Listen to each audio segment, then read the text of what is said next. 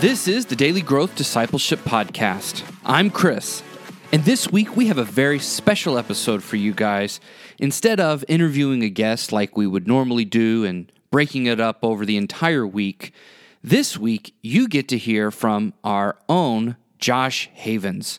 Josh had the opportunity to preach at our church this week, and I thought his sermon was so good that we had to feature it this week on the podcast. Josh's sermon deals with Acts 21, and he focuses on what it takes to follow the leading of the Spirit, particularly how Paul was willing to follow the Spirit's leading even though he knew difficult times laid ahead.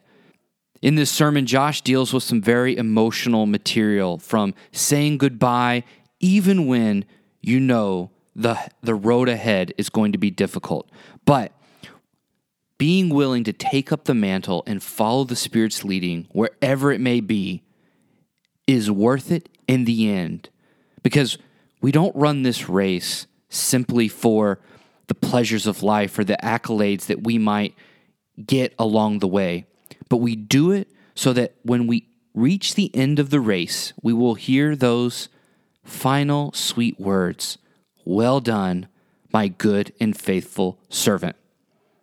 So I really believe that Josh's sermon is going to bless you this week. Let's listen. Paul Carlson sat along the wall in his prison cell. He looked around the small room filled with several other American men, and he could tell that they were all getting nervous. So he decided to pull out his small New Testament and read a little bit. It had been 1 month since his capture by the Simba rebels in the Republic of Congo on October 21st, 1964. Now he was completely cut off from his family, his friends, and the people to whom God had called him, who affectionately called him Monganga Paul. The men who held him prisoner were threatening to kill him and the rest of the Americans should the U.S. try to intervene and save him. 4 years earlier, the Republic of Congo had gained independence from Belgium. Even after this, though, the Belgian government kept its own people in several places just to aid in the transition, for economic reasons, of course. And a lot of the Congolese people resented this. They resented the government, and rebel factions began to spring up all over the country. And the Simba rebels were one of these. They were supported by the Soviet Union and by China, and they eventually gained control over a large portion of the central region of the country in 1964. This is exactly where Paul Carlson and his family were working. The Carlsons were medical missionaries who'd left their private practice in California to follow the call of God on their lives. Paul, his wife Lois, his son Wayne, and his daughter Lynette had arrived a year earlier in 1963. In their small jungle clearing called Wasolo, they ran a hospital with about 80 beds that served over 100,000 people in the area who wouldn't have had a doctor otherwise. Wayne, who had just turned 9, routinely liked to help his father in the hospital, doing procedures and things like that, and he was quickly becoming a doctor, just like his dad. Lois and Lynette did what most missionary wives and daughters at the time did, and they ran the home and the headquarters for the missionary operation while the dad and any of the sons went out and did the missionary work. As the Simba rebels gained ground, getting closer and closer to Wasolo, Paul recorded a message to send back to the church at home in the States. In days like this, we certainly have to leave the future in God's hands. We trust that God will continue to leave an open door, but obviously, whether we will be able to be here or whether the task will be left to our African Christian brothers is impossible to say. Continue to uphold us in prayer. Pray that these days of trial may not be just be days in which we feel trial, but through the trials we face here, we may be an effective witness for Christ. We need to prepare the Congolese both so that they will be willing to suffer if they have to do that to follow Christ, and so that their strength and dependence is truly on Him, that it might be resting firmly on Christ our Savior, so that in times like these they might know that they have a Lord and God who will carry them through. A few days later, on September 6, 1964, Paul and Lois decided it was best if she and the kids evacuate north into the Central African Republic across the Ubangi River. Paul, the caring doctor and missionary, felt God leading him and decided to stay behind for the sake of several patients who were in critical care. In a memoir of their experiences, Lois wrote, "It was a tearful and sad leave-taking from Masolo that morning in the truck. We left for Yakoma, hoping in our hearts that this was only a warning and that we might be back soon. But there was no assurance in our hearts, no feeling of confidence as to what might happen. When we had discussed and prayed with our station leaders, and Paul and I had talked things over and prayed, it was decided that Paul should take us across the Ubangi River into Central African Republic and then return to the station and take care of those who needed him so desperately in this vast area that would otherwise be without a doctor. Just as I had never asked Paul to stay away from a patient who needed him when he was in practice in the United States, I never begged him to stay away from a patient when we were in Congo. We both knew he was needed. We knew he must stay as long as he felt safe to do so, and the Lord was leading him." In the week that followed, Lois and her children received brief radio contacts from Paul, letting them know that he was all right and that he planned to get away shortly. On Saturday morning, September 12th, though, Paul's voice came crackling over the radio. "I'm sorry, I've misjudged the situation. I'm here. Please get plane reservations for the families so they may leave the area they are in. Don't send rescue. If I leave in such a way they may harm others. Please don't. I'm all right now. I'm sure things will work out. Do not expect me to respond again today. I'm all right. The Lord is very near." After that, the radio went silent. News reports in the Congo were unreliable, mostly based on rumors, and under the control of whichever faction happened to be operating the radio transmitter at the time. Without reliable information about her husband and with the school year starting, Lois decided to send her children off to boarding school with all the other missionary kids, trusting that God would take care of everything. But Lynette, who was only about 7 at the time, refused to go. "Mommy," she said, "I feel just like a little kitten that's being taken away from its mama too soon." Whose heart wouldn't break at those words from a 7-year-old? So Lois decided to keep Lynette close and homeschool her. They waited day after day for news of where Daddy might be, but nothing came. Toward the end of September, a Los Angeles newspaper from back home arrived with the headline, "Local Medic Captured." Their fear had become a reality. Paul had been captured by the Simba rebels. In the month that followed, several friends stopped by who had escaped from the area around Wasolo. They told stories about seeing Paul and tried their best to comfort Lois. They told her that he was in good spirits, always encouraging everyone and reading from his New Testament. After about 6 weeks of being separated, Radio Stanleyville, the main radio station in the capital city, reported that a Major Carlson, a mercenary, had been brought to Stanleyville as a U.S. spy and was now awaiting trial along with about 200 others. With the Belgian government and the American government pushing for negotiations and release of their respective citizens, the Simba rebels began to be afraid and take more and more hostages, just in case there was an invasion. As news of this found its way north to Lois, she began to fear the worst might happen, that Paul would be executed before anything could be done to save him. And that fear continued to gnaw at her for 3 more weeks without any further news. On the morning of November 24th, Paul awoke to the sound of airplanes overhead in the prison cell that he shared with other Americans. The Simba had been threatening to kill them all if the planes should come. Would they now stay true to their word? The sound of men running outside the cell got everyone inside up on their feet. The radio on the table outside the door began to crackle, and a voice came over Radio Stanleyville. "Kill them all, men, women, and children, kill them all. Have no scruples, kill them all." Paul's captors led him and about 150 of the other hostages out into the street, where a covered truck pulled up, unloaded a machine gun, and opened fire. Paul and fellow American Chuck Davis were toward the back of the crowd, and they ran for it as mothers threw themselves over their children and people began to fall all around them. A short distance away was a brick wall that someone began climbing over to safety. Paul helped Chuck climb the wall first, and as Chuck reached the top of the wall, he reached back to help Paul make the climb, but Paul had fallen to the ground where he lay completely still. Later that morning, a representative from the American Embassy knocked on Lois's door, where she and the kids were staying. After learning of her husband's death, she said, "Please don't tell my kids yet." Then she went silent for a few minutes, and when she finally spoke again with a shaky, quivering voice, she said, "His work was finished here, and he was called to God.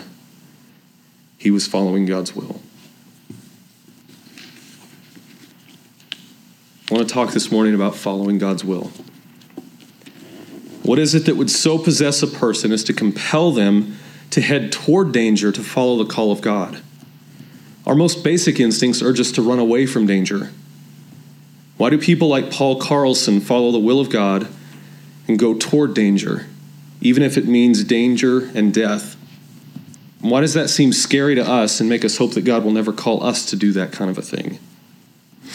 We're going to get to Acts 21 in just a minute, but I want us to feel these emotions as a starting point. Following Jesus into the shadow of death is painful on multiple levels. Feel the struggle and the pain with me for a moment. What must those moments of not knowing whether Paul was alive or not have done to Lois and her children? What would it have done to Paul knowing that his decision to stay had separated him from his wife and his 2 kids and could possibly leave them without a father? This is the kind of situation we find here in Acts 21. Despite warning after warning from his friends, Paul continues on to Jerusalem. And in the last few weeks, we've seen him begin this last stretch of his final missionary journey. And at each stop along the way, he meets his friends and his Christian family who all basically say the same thing: don't go. But Paul's response to each of them is, "I'm compelled by the Spirit." And now, at this final stop on his way to Jerusalem, he gets one final plea from his friends and his family to stay away from Jerusalem. We're only going to look at the first 16 verses here in Acts 21. There's a lot to unpack, though, so stay with me. If you remember from last week, Paul had just finished talking with the Ephesian elders where he was staying there in Miletus. And he was giving them kind of his last words of fatherly advice, which, as Chase summed up so accurately, was basically give. Now, knowing that he would never see them again, he got on a boat and headed toward Jerusalem. Let's read, starting in verse 1. "And when we had parted from them and set sail, we came by a straight course to Kos, and the next day to Rhodes, and from there to Patara. And having found a ship crossing to Phoenicia, we went aboard and set sail.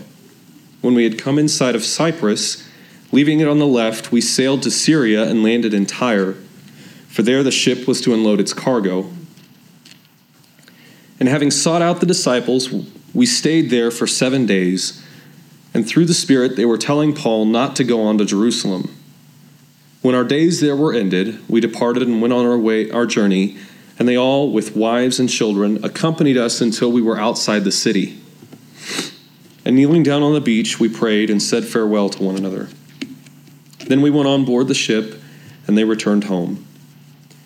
When we had finished the voyage from Tyre, we arrived in Ptolemais, and we greeted the brothers and stayed with them for 1 day. On the next day we departed and came to Caesarea, and we entered the house of Philip the evangelist, who was one of the 7, and stayed with him. He had 4 unmarried daughters who prophesied. While we were staying for many days, a prophet named Agabus came down from Judea, and coming to us, he took Paul's belt and bound his own feet and hands and said, "Thus says the Holy Spirit, this is how the Jews at Jerusalem will bind the man who owns this belt and deliver him into the hands of the Gentiles."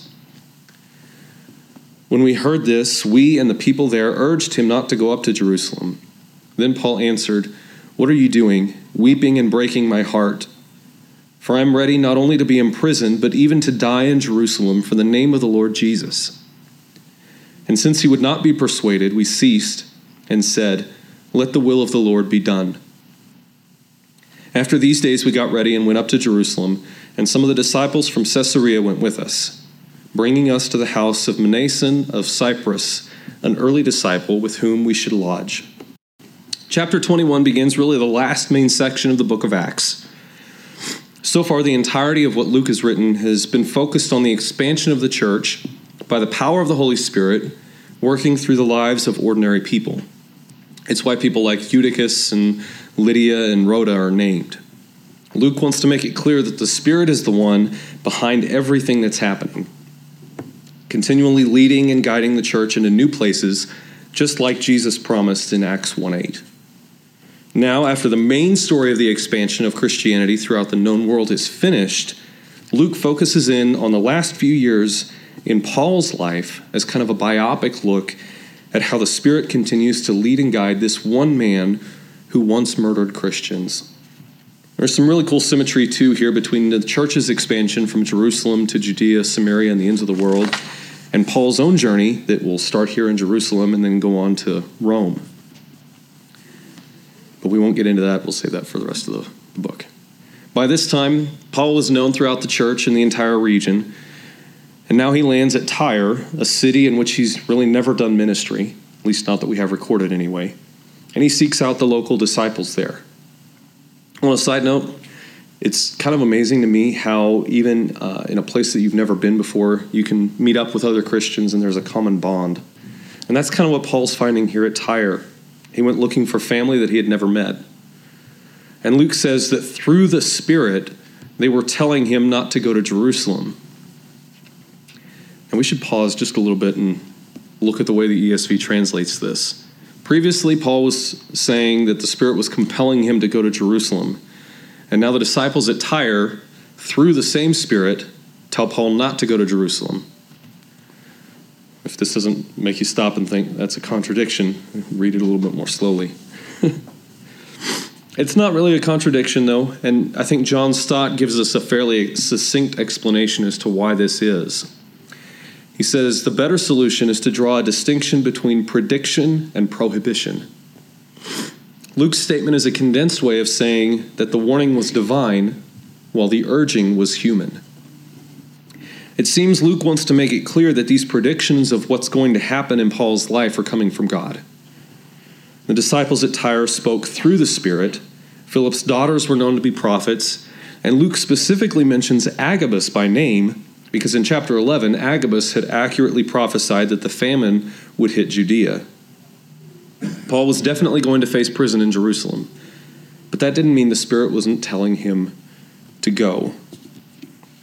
We see this same kind of thing happen to Jesus. In Matthew 16, Jesus predicts his death to his disciples, and then immediately Peter turns and says, in not so many words, we're never going to let that happen. And Jesus rebukes him for it. I think Luke is trying to draw parallels between Jesus and Paul at this point, to drive home the value of the Spirit's work and empowerment in their lives. After the Holy Spirit came down on Jesus like a dove at his baptism, Luke describes Jesus as being full of the Spirit, being led by the Spirit. And it was through the Spirit that Jesus predicted his own death when he said in Luke 18, "See, we are going up to Jerusalem, and everything that is written about the Son of Man by the prophets will be accomplished. For he will be delivered over to the Gentiles and will be mocked and shamefully treated and spit upon. And after flogging him, they will kill him, and on the third day he will rise." This is strikingly similar to what Luke records here in Acts 21 when Agabus says, "This is how the Jews at Jerusalem will bind the man who owns this belt and deliver him over to the hands of the Gentiles." The parallels don't stop there, though. In the Garden of Gethsemane, Jesus prayed, "Father, if you are willing, remove this cup from me. Nevertheless, not my will, but yours be done." And now as Paul asks his friends why they continue to break his heart with their weeping and begging him to stay, they all respond together, "Let the will of the Lord be done." I think Luke is making these parallels to point us to something. We've seen one of the focuses of Acts is the work of the Spirit in the church. And in Luke, Jesus, on what was undoubtedly the worst night of his life, resolved to let the will of the Father be done. In contrast, only a few minutes before that, Peter declared he would follow Jesus to prison and even death, only to deny him hours later. Things are different now in Acts, though. With the power of the Holy Spirit, Just like Jesus, men like Peter, James, and Paul now follow the example of their Lord and Savior, and with the same resolve Jesus had, Paul now looks toward Jerusalem, prison, and even death, and says, in effect, "Not my will, but yours be done." What is it that would so compel Paul to continue on to Jerusalem when everyone around him is urging him to stay away? Why would he be willing to say, "I'm ready to be imprisoned and die in Jerusalem for the name of the Lord Jesus"? I don't know that I fully understand the level of peace I would have to be able to follow through with a commitment like that. It's hard enough when I have to do something small, like admit to something that I know will cause me trouble or an inconvenience. That's probably a sign I haven't fully grasped what the Spirit was doing in Paul's life here in Acts 21. I don't know, maybe the Holy Spirit would supernaturally give me that peace should the time come. He could do that, and it definitely wouldn't be me. The good news is, though, that the Spirit doesn't leave us alone in those situations. And that's what he did for Paul here. In Miletus, he spent time with the Ephesian elders, a group with whom he'd spent more than 2 years in ministry. They were his family. In Tyre, he spent 1 week with other Christians, and it ended with an emotional time on the beach where they all knelt together and prayed on the sand. In Ptolemais, he met more Christians and stayed with them. In Caesarea, he met Philip, who left Jerusalem as Paul's persecution of the church began to increase. Yeah, let's admire the irony of that. Paul drives Philip out of Jerusalem and kills his friends, and now Philip invites him into his house. That's the Spirit. At each stop along the way to Jerusalem, the Spirit predicts what Paul is going to experience. But he also gives him family and friends who come alongside him and encourage him. When faced with prison and death, the Spirit gave Paul fellow disciples traveling the way with him to help him move forward in the direction God was leading him. Think back to the story of the Carlsons for a minute. Feel those emotions again. Be honest with yourself. In the middle of that situation, would you have the resolve to follow the leading of the Spirit and say, "Not my will, but yours be done"? It's okay if the answer is no. That was Peter's answer on the night that he betrayed Jesus. But Peter eventually followed the leading of the Spirit, and according to tradition, asked to be crucified upside down because he wasn't worthy to die in the same way that Jesus did. Paul went from a man who murdered Christians to a man who followed the leading of the Spirit towards imprisonment and his own death. Luke makes it clear this wasn't easy for Paul. But the work of the Spirit in his life and in the life of the church made it possible for Paul to take step after step toward Jerusalem. I think this is really what Luke is trying to communicate in this passage. He wants us to follow the Spirit in the same way Jesus did, in the same way Paul did, no matter where it leads us. He wants our desire to know Jesus, our Lord and Savior, to so overwhelm our lives that we want nothing more than to follow the Spirit into any situation. A few years after this account in Acts 21, Paul would later write his letter to the Philippians. And in chapter 3, he wrote, "But whatever gain I had, I counted as lost for the sake of Christ. Indeed, I count everything as lost because of the surpassing worth of knowing Christ Jesus my Lord. For his sake, I've suffered the loss of all things and count them as rubbish, in order that I might gain Christ and be found in him, not having a righteousness of my own that comes from the law, but that which comes through faith in Christ, the righteousness from God that depends on faith, that I may know him and the power of his resurrection, and may share his sufferings, becoming like him in his death, that by any means possible I may attain the resurrection from the dead." You can't really know someone unless you share experiences with them in some way. It's the process of going through things together in life, experiencing the ups and downs that brings intimacy in a relationship. When I first got married, I thought knowing another person would be relatively easy and that there wouldn't be much to learn after about a year or so. You got to know, I love peanut butter and jelly sandwiches and boxed mac and cheese. I know, I eat like a kid sometimes. After about 2 years of marriage, so just over 8 years ago now, And Alicia and I had known each other for about 10 years at that point. We kind of grew up in the same church together. Alicia and I walked into our apartment one evening. We were trying to figure out what to do for supper, and I was like, let's do peanut butter and jelly sandwiches. They're cheap. We don't have to spend any money, and they taste good. I thought, yeah, she'll go for that. Instead, I got a look that made me feel like I had just said something really, really stupid. And so being the young husband, I said it again, just in case she didn't hear me. Again, same look. Apparently, I had been living under the same roof with someone who hated peanut butter and jelly sandwiches, and I didn't have a clue. That's a pretty small example. We've been through a lot of other shared experiences since then, a lot of deep and dark stuff. Every single one of those shared experiences gave us something new that we shared in common with each other. Listen, every once in a while I'll joke and look at Alicia and say, you want a peanut butter and jelly sandwich? And it's these kind of shared experiences that made it so important for Paul to know Jesus and to share in his sufferings. Think about it like this. God, the creator of the universe and everything around us, reveals himself in the man Jesus. That man's life was full of persecution by religious leaders, quiet times alone with his Father, and suffering that led to his death on the cross.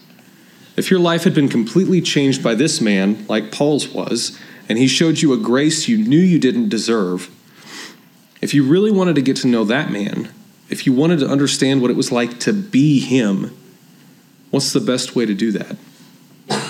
It happens by doing the same things he did. It happens by sharing those same experiences he had. That's why Paul wanted to share in Christ's sufferings. He was so captivated by the Savior that had transformed his life that he was willing to follow the leading of his Spirit, even if it meant imprisonment and death. Paul wanted to do God's will because he wanted to know Jesus in the deepest way possible. How do you get to know someone like this? It's these shared experiences. We share Jesus' experiences when we suffer in the same way he suffered. And now 3 missionary journeys in, beatings and imprisonments, stoning, and much more, Paul had a lot of these shared experiences with Jesus.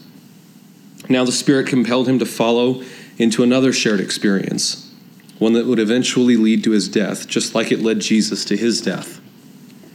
That's really what God wants for each of our lives. That's what it means to follow God's will. Not necessarily following the leading of the Spirit into our deaths, but into the deep relationship that we form with him as we live the kind of life that he lived. When we live that kind of life, when we do the things that he did, the world treats us in the same way that it treated him. That creates a shared experience that helps us know God in a way that we couldn't otherwise know him.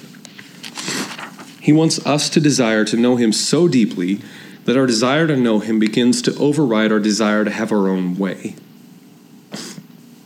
In the end, that's what compelled Paul to go to Jerusalem, even when everyone begged him not to go. It's what compelled Paul Carlson to stay behind in Wasolo as the Simba rebels got closer and closer. God wants our desire to know him to compel us to follow him into any situation. I think there are 4 questions we can ask ourselves that will help us strengthen that desire. I don't think it's going to happen overnight, though. That's a relationship that we're talking about. Those things take time to develop and build. Depth doesn't happen in a single moment, but you'll get moving there if you keep moving forward in that relationship with God one step at a time. So the first question, what shared experiences with Jesus might the Spirit be leading me toward? I want you to take some time and chew on this one. Don't write down a quick answer and just move on or anything like that. Really think about who Jesus is. Think about what he did. As a quick example, Jesus would often disappear for hours on end just to be with his Father in prayer and escape the world and the noise around him. I know what life's like in Springfield, and it's easy to get busy doing work and family and friends and everything else in between. But if Jesus routinely dropped everything just to get some time alone with his Father, and if we want to share an experience with him, we could try to do the same thing. Let the phone ring or go to voicemail. Tell the people around you that you'll be unavailable for a couple of hours. Look for the things that Jesus did and ask the Spirit to lead you into those shared experiences. They don't have to include suffering, but they might. Follow him. Deepen your desire to know him by doing the things that he did. Second question, what do I value more than knowing Jesus that keeps me from wanting to share experiences or even suffering with him? This one digs deep. If you're really honest as you work through this question, God will help you see all kinds of things in your life you didn't know about yourself and about your desires. Fasting is a great example of this. When you fast, you step away from your desire for food and your desire to know God instead. Really, you can fast anything. And if the Spirit's leading you to spend a few hours with him, but you really want to get through the stuff you've missed on Facebook, which desire is more important? If the Spirit leads you to talk with a stranger in a checkout line, but you desire not to talk because you've had a long day, which desire is more important to you? I don't say this to make you feel like an inferior Christian.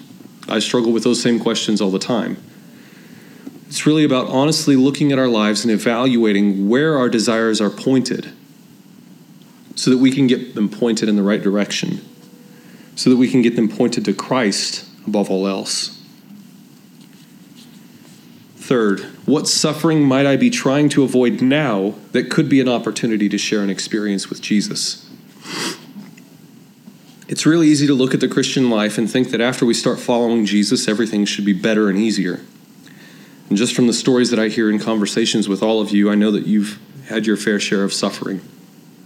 I don't want to dismiss what you've experienced. Instead, I want to help you look for this leading of the Spirit in those painful moments.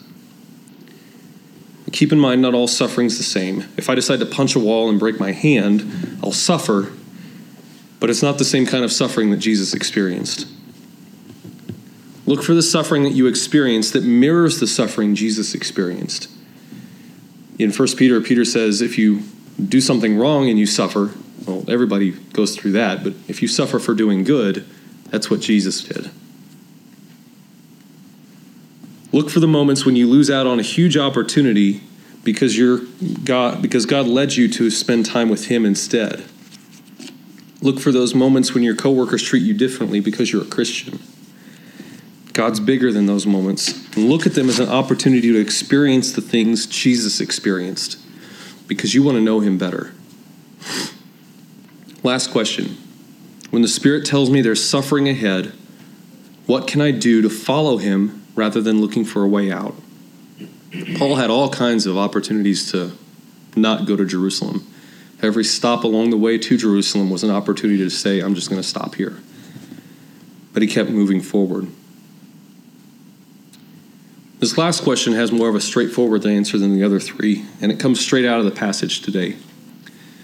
Desire to know God so deeply that you want to follow, even when it gets tough, and surround yourself with believers who can encourage you, pray with you, and together with you say, not my will, but yours be done. Let's pray. Lord, I thank you for your grace and your mercy in our lives that continues to lead us and guide us and shape us. And when we face difficult situations in life, you remember that we're but flesh. You know our desires and how crooked and twisted they can be at times. And yet you lovingly lead us and guide us and continue to shape those desires and to make them more like you. God, I pray that you would help us to be willing to follow the leading of your Spirit through that shaping. I pray that you would develop in us a desire to know you so much that we would want to follow you no matter where you lead us. God, I pray that you would give us opportunities to share experiences with you. Even the simple things at first, Lord, where we take 10 minutes to move away from the rest of the world and the noise around us and just spend time with our Father. God, continue to develop and lead us and guide us in those areas so that when it does come time for us to follow you into situations where we normally wouldn't, that we would be willing to say, not my will, but yours be done. Thank you for your grace to continue to shape us, Lord. Thank you for always giving us that grace. May we never overlook that. May we never take it for granted. And may we always keep it as something that's at the forefront of our thoughts that you're giving us grace so that we can continue to know you more, and that what you've done for us would so captivate us and so overwhelm us that we would want to do nothing more than to know the God who saved us, know the God who's given us this grace that we don't deserve. Thank you for that, Lord. Amen. Hey guys, it's Chris again. Just a couple more things before you take off. If Josh's sermon touched you, please pass that on by sharing this on social media, giving it a like. Let others know that no matter what they're dealing with, following the leading of the Spirit is the way forward in their life. We're not in this alone. We have a deep, intimate relationship with the one who loves and created us. And so no matter what we're going through, no matter what we're dealing with, we can always go to Him. And He is our loving Father, welcoming us with open arms. And so if you haven't done so already, please make sure you head on over to dailygrowthdiscipleship.com and subscribe. You're not going to want to miss a thing that's going on here. The Lord is doing some incredible stuff, and we want you to be a part of it. So we are formally inviting you to join the journey. Make discipleship a lifestyle. Don't just fit it in to the fringes of your life when you can. Make it a priority. Make it so much of a priority that it dictates the way you live.